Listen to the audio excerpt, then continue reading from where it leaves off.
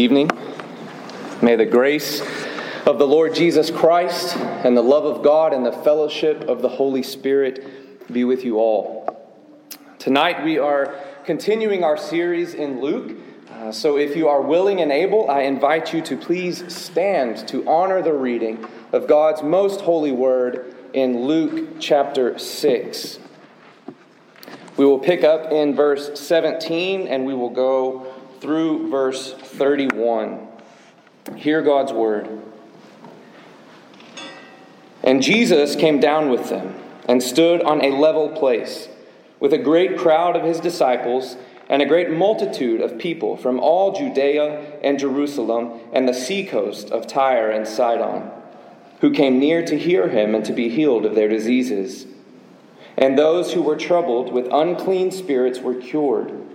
And all the crowd sought to touch him, for power came out from him and healed them all.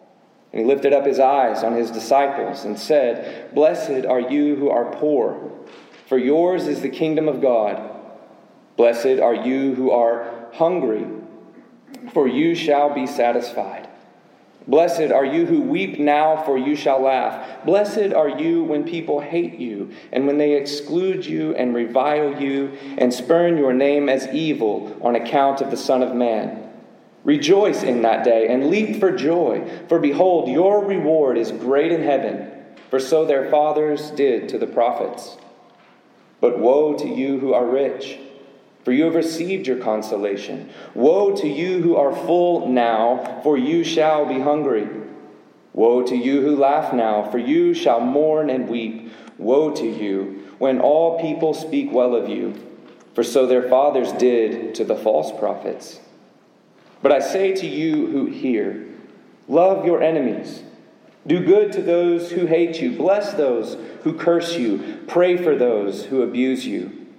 To one who strikes you on the cheek, offer the other also. And from one who takes away your cloak, do not withhold your tunic either. Give to everyone who begs from you. And from one who takes away your goods, do not demand them back. And as you wish that others would do to you, do so to them." That is the word of the Lord. May God bless the reading and the hearing and the preaching of his word, and may he grant us all the grace to trust and obey him. Please be seated.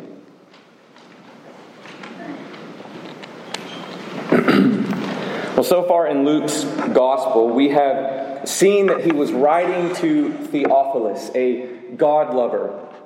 Luke says that he wrote to Theophilus to give an orderly account of the life of Jesus, so that this God lover and all subsequent God lovers would be certain about the person and work of the Christ.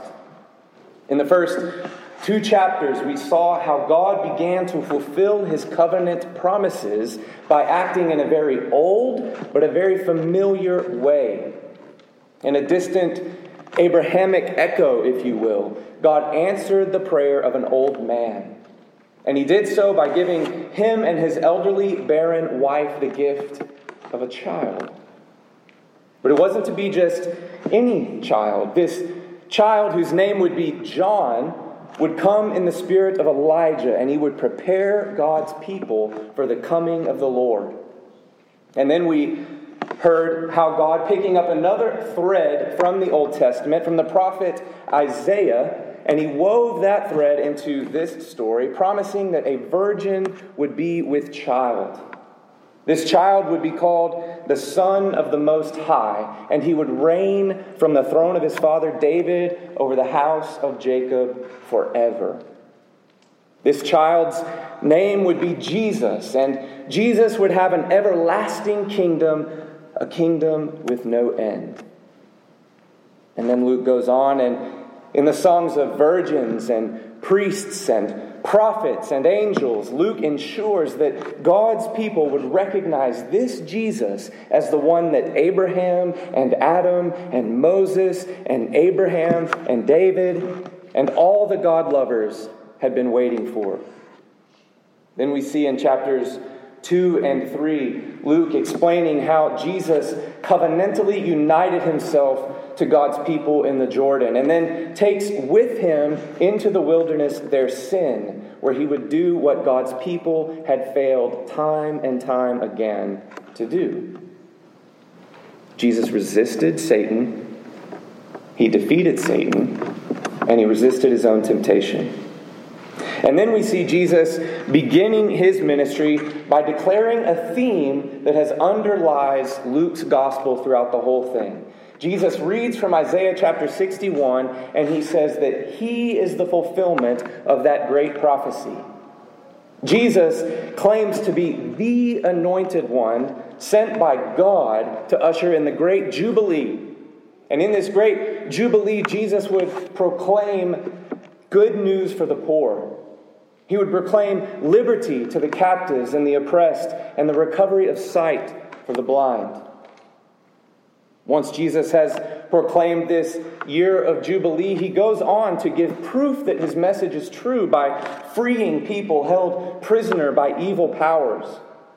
He provides poor fishermen with an abundance of fish, and he makes the dirty clean, and he makes the lame to walk. All of that is just a snippet of what we've covered so far up until today, up until Luke chapter 6. Those of you that have been here week after week, we hope that each time you have walked away rejoicing at the person and work of Jesus.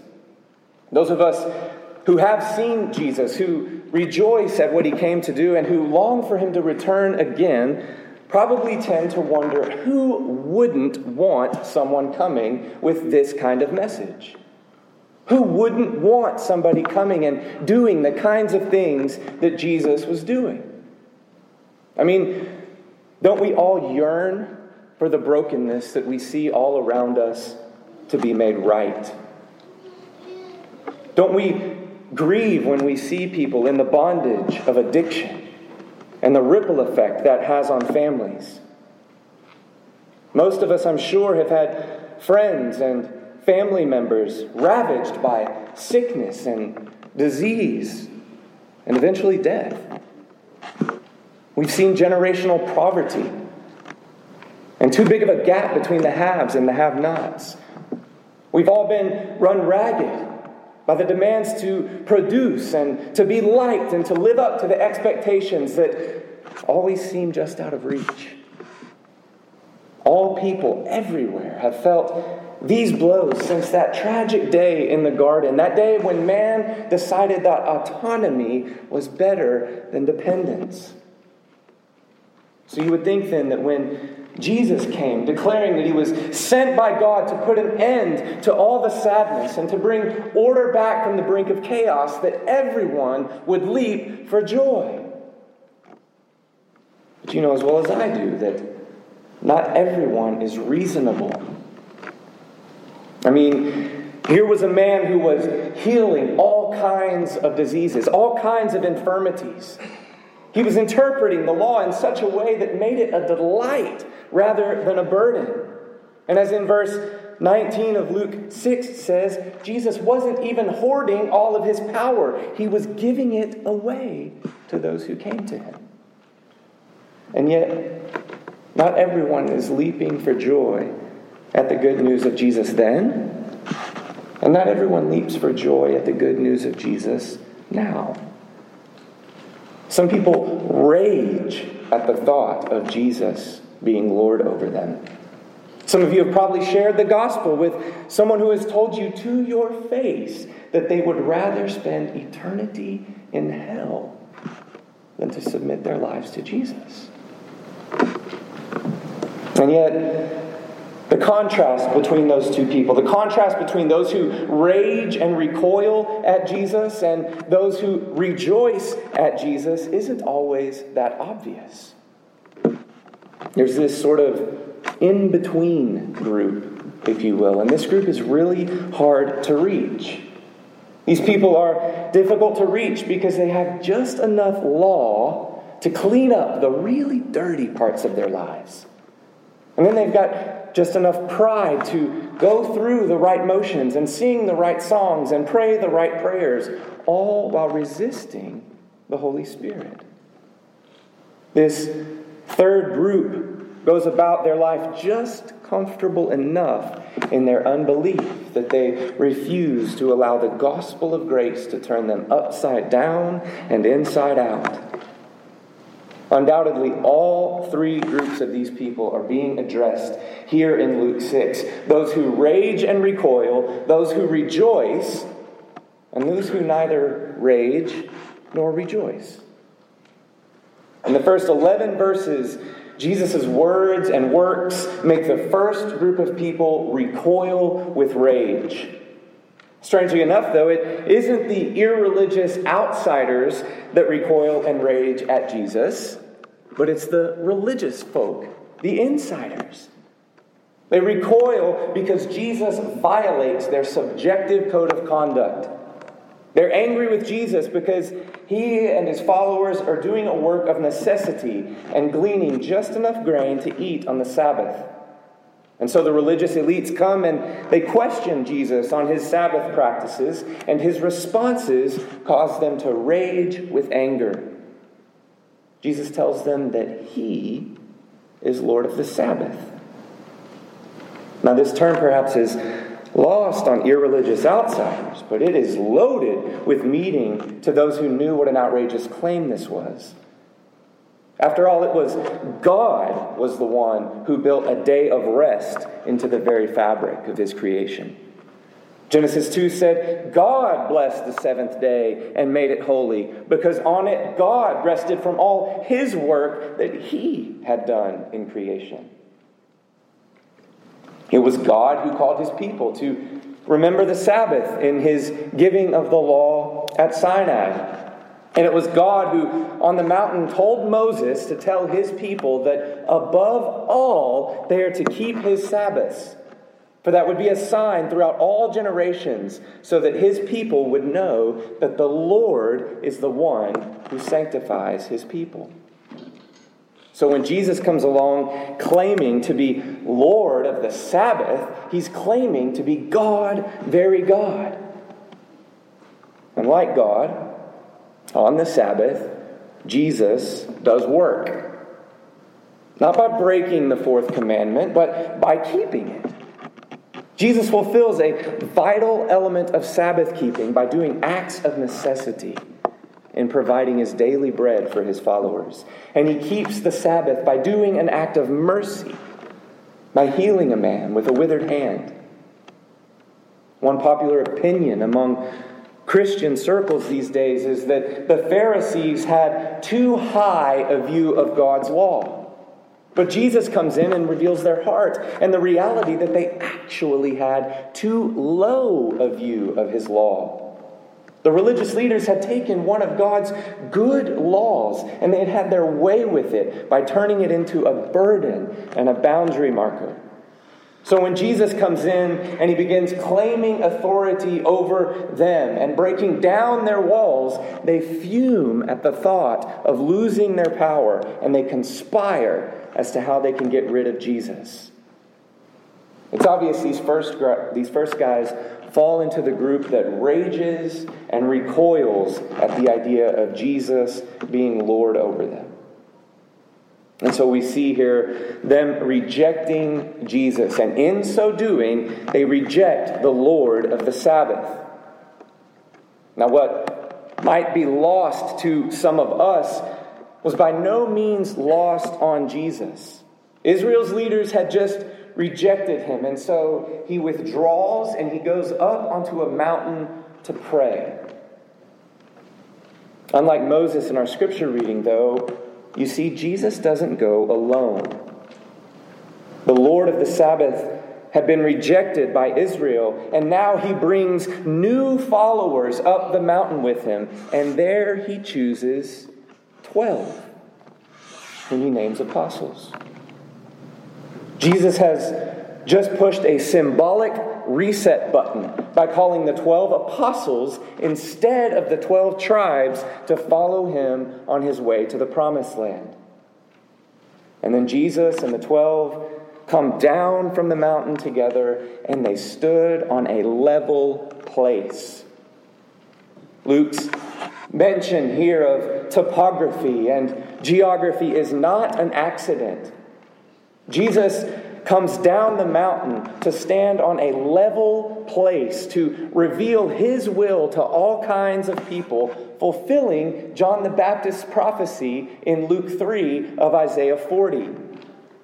John the Baptist says, "Every valley shall be filled, and every mountain and hill shall be made low. The crooked shall become straight, the rough places shall become level ways, and all flesh shall see the salvation of God."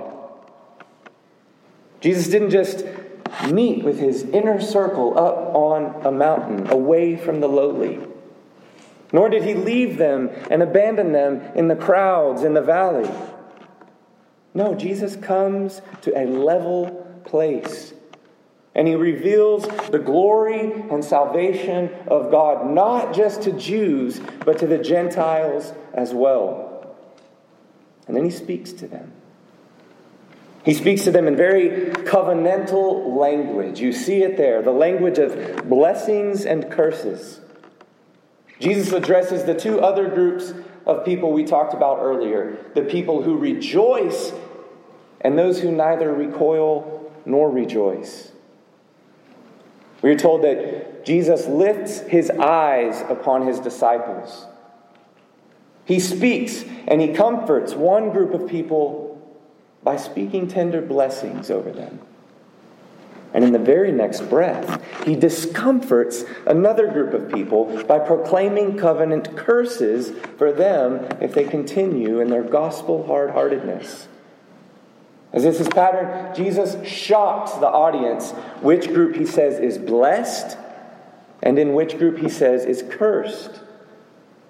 While you may not be able to tell Jesus' political persuasion that he would have had today, you can certainly tell which political parties he wouldn't have been a part of. Jesus says, the ones who are blessed are the poor. The ones who are blessed are the hungry. The ones who are blessed are the sorrowful. The ones who are blessed are the despised and the rejected. This is shocking to the hearers because the prosperity gospel isn't just a modern phenomenon. The oldest book in the Bible is the book of Job. And there we are introduced to a blameless and upright man. You know it, but the long story short is this blameless, upright man loses almost everything. He loses his possessions. He loses his health. He loses his friends. And he loses his family, all in the first 2 chapters. The rest of the book is filled with Job's so-called friends trying to convince him that he's undergoing these hardships because of some hidden sin. If God were pleased with Job, so their reasoning went, none of these bad things would be happening. But because Job's life is falling apart, because he's poor, because he's hungry and weeping and despised by even his own wife, God must be angry with him. Job's frustrated with his friend's wrong assessment of the situation. And he insists that there is no hidden sin bringing this upon him. But as the story goes on, we actually learn that Job also suffers from the same theology of suffering that his friends had. Job spends 3 chapters towards the end of the book, over 1,500 words attempting to justify himself before God. This faulty idea that if you're healthy, wealthy, and wise, that means God is pleased with you, had seeped into even Job's thinking.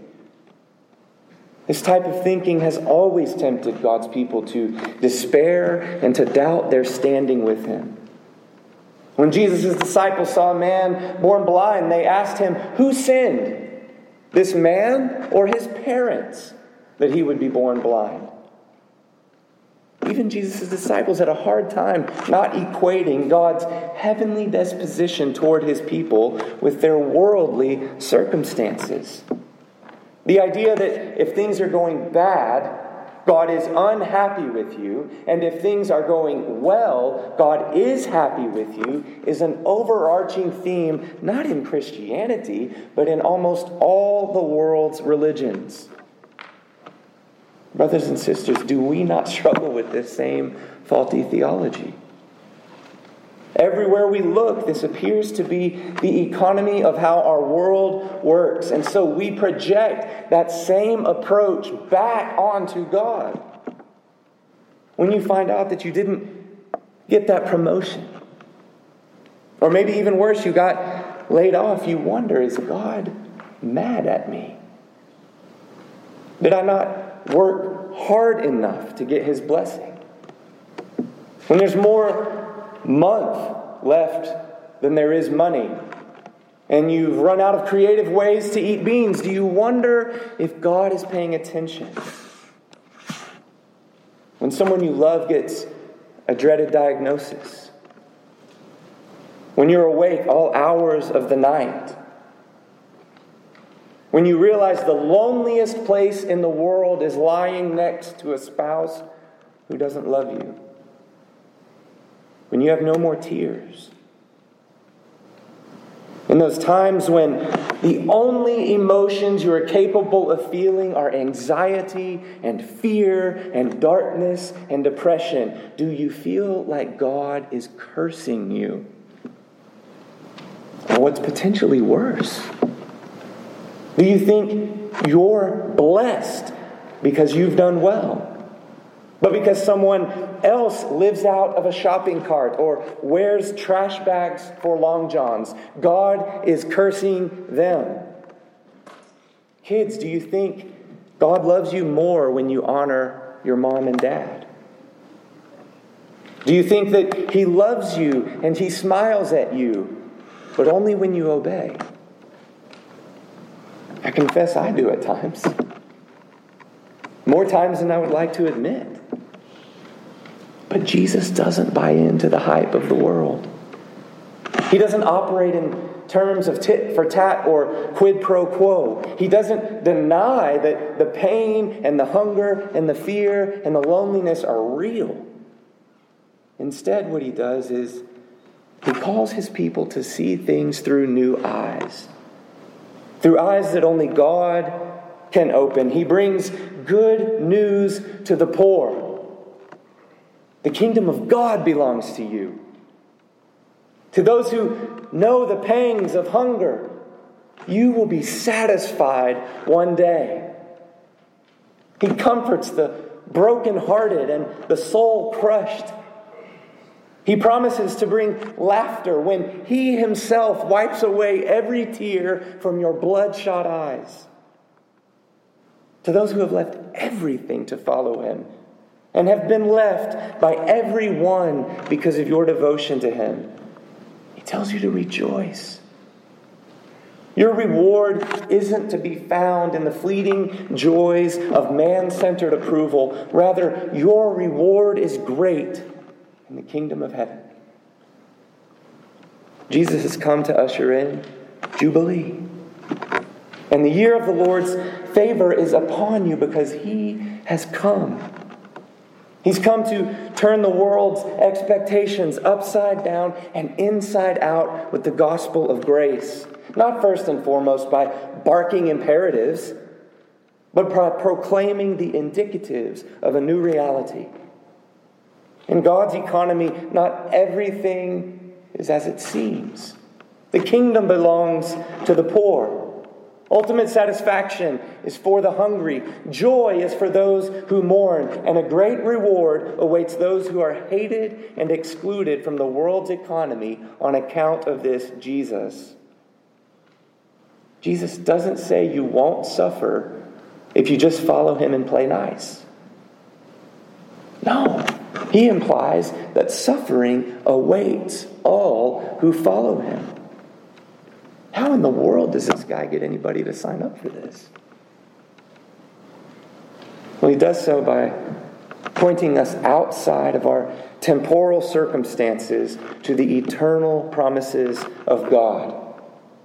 He explains to them that the suffering they really are experiencing now isn't worth comparing to the glory that will be revealed.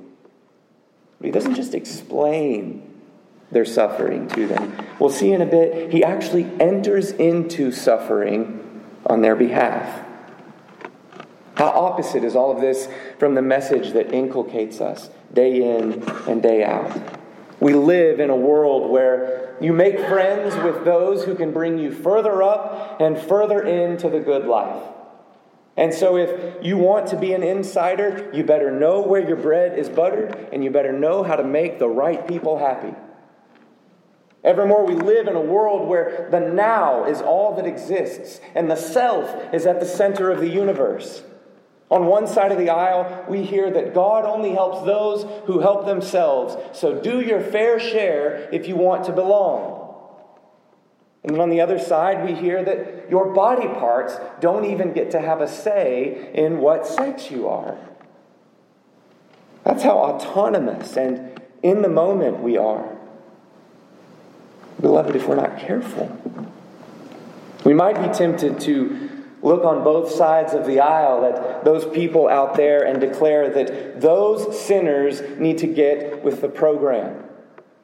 That's a very real temptation, especially if you're not poor. Especially if you're not hungry, if you're not mourning, if you're not lonely, and you're not hated. So you don't rage and recoil at Jesus. You followed him, after all. But that very real temptation, the temptation to point to those sinners out there and how they are just reaping what they sow, if we indulge in for that type of thinking for long, then we can move out of the group who rejoices at Jesus and is comforted by his blessings and into the group that neither recoils nor rejoices and therefore falls under his covenant curses. Remember, he's lifted his eyes upon people who were following him. People who had gathered to hear him. It's his disciples that he is directing his woes toward. These people blend in to the crowd, and Jesus knows they're there, so he pronounces these curses to wake them up. If you're here this morning and you find yourself not really raging and recoiling at Jesus, but not poor and hungry and weeping and an outcast because of him, then be warned. Today, if you hear his voice, don't harden your hearts. Jesus continues to turn the world upside down with his woes. Woe to you who are rich, you who are in positions of power and privilege. You have received your reward. Woe to you who are full and satisfied now, for you will hunger.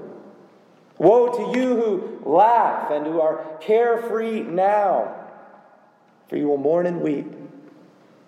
Woe to you when all people speak well of you and no one looks down on you for your commitment to Jesus. Be warned if any of these describe you. Worldly wise man would have you believe that you need just a little more of a nest egg. You need just a few more drops in your rainy day fund, just in case. You need to put in all those extra hours at night or on the Lord's day. You need that house, and you need it all to yourself. You need that next unique meal, that next strong drink. You need that next vacation, that next episode, that next escape. You need the board's approval.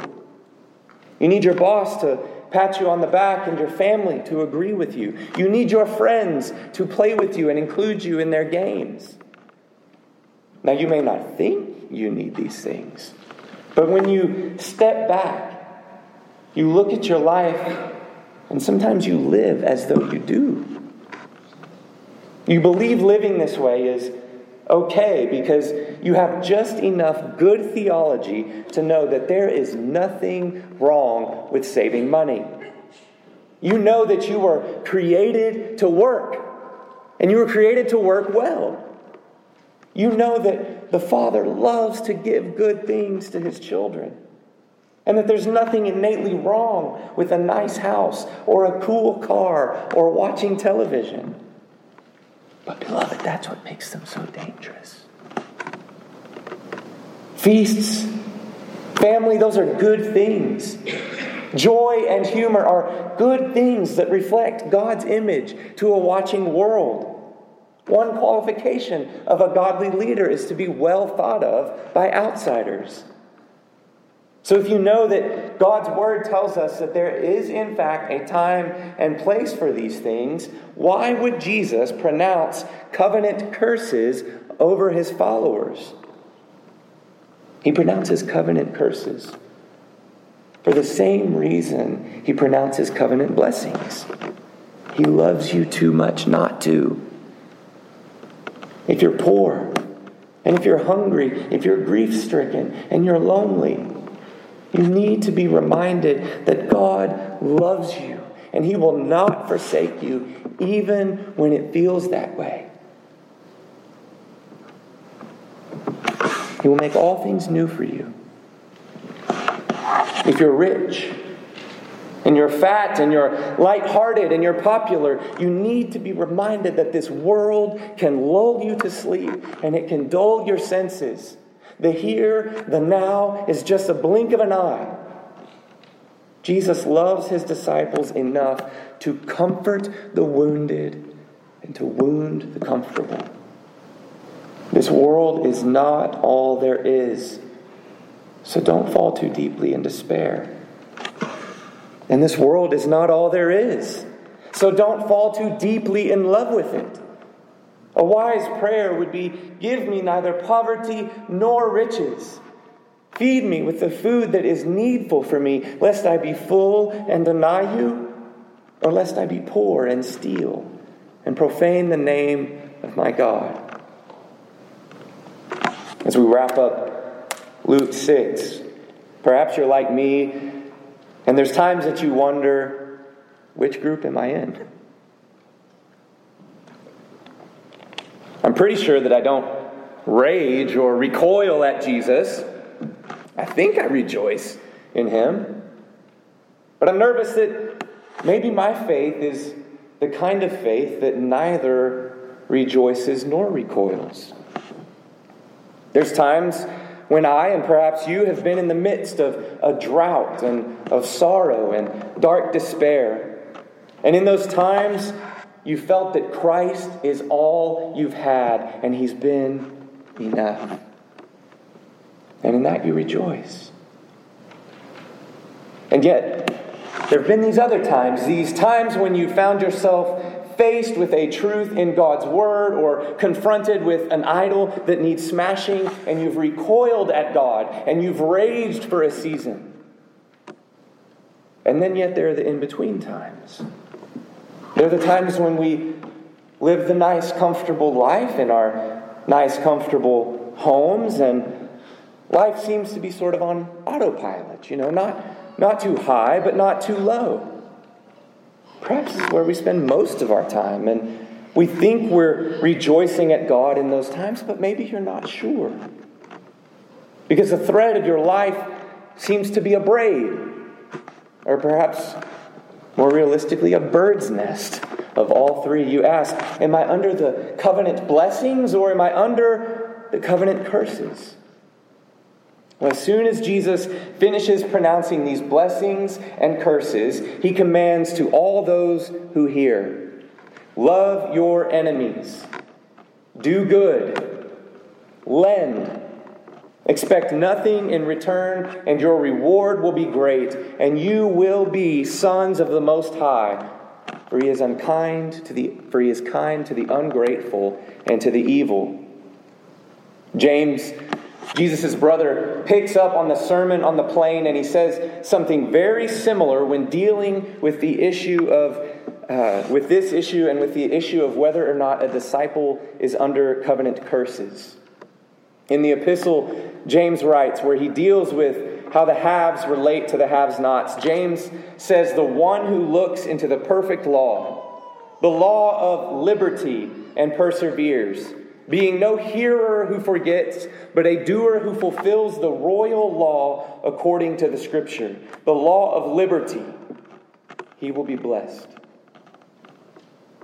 James makes a direct connection between how you respond to the law of liberty, to the law of freedom, to the law of Jubilee, if you will, and whether or not you're under the blessings of God. Do you look upon the poor as a drain on society, or as image bearers in need of grace and mercy?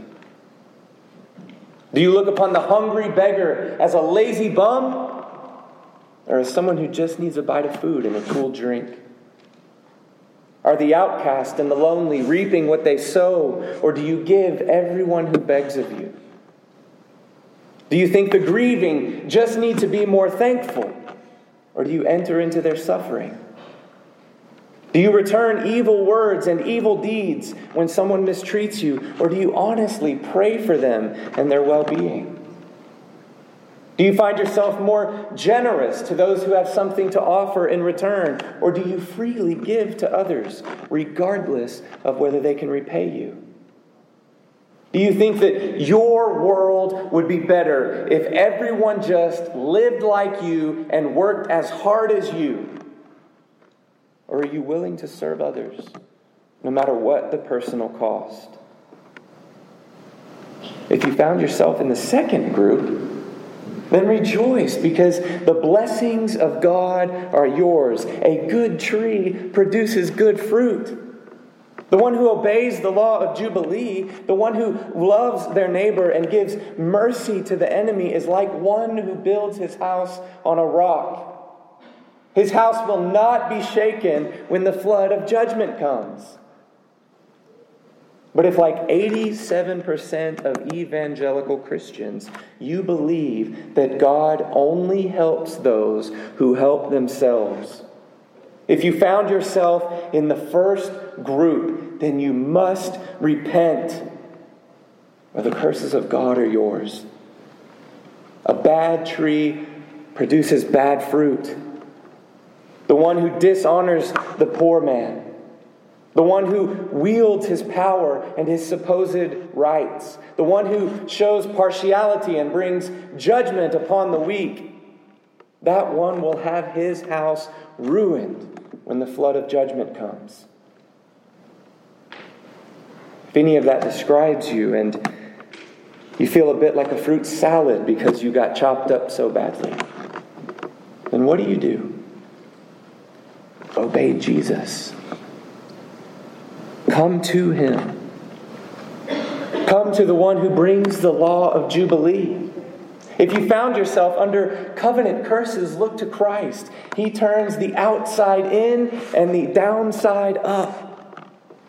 Though He was rich and had every right to remain that way, He became poor. Though He feasted on the Word of God and He Himself was the bread from heaven, Jesus hungered in the wilderness and thirsted on the cross. Though out of an abundance of joy He loved and created all things, He was despised and rejected by men, abandoned by even His closest friends, and He became one from whom men hide their faces. Though He was in perfect communion with God the Father and God the Spirit, Jesus was forsaken by the Father and gave up His Spirit. In short, the only truly blameless and upright man who ever lived, Jesus, came to take your curses so that He could give you His blessings. His is the kingdom and the power and the glory. And we learned at the beginning of our text today that power came out from Him and healed all who came to Him. But He didn't just heal those people back then. He promises to heal you. You just come to Him. He doesn't do it under the condition that from now on you start being kind to poor people and you start helping the hurting. He doesn't demand that you work just as hard as He does if you want to earn His blessings. Jesus offers His blessings freely to the poor, to the hungry, to the broken, and to the bruised. But did you hear it? He doesn't only offer it to them. As we're reminded in verse 35, you will be sons of the Most High, for He is kind to the ungrateful and to the evil. To you. To me. To those who rejoice. And to those who just want to. This is the kind of good news that makes the ungrateful grateful, the unmerciful merciful, the unloving love. This good news motivates us to keep the law of freedom, to keep the law of Jubilee. This is the good news that turns even a raging man inside out and upside down with rejoicing. So let's do some of that now. Let's do it together.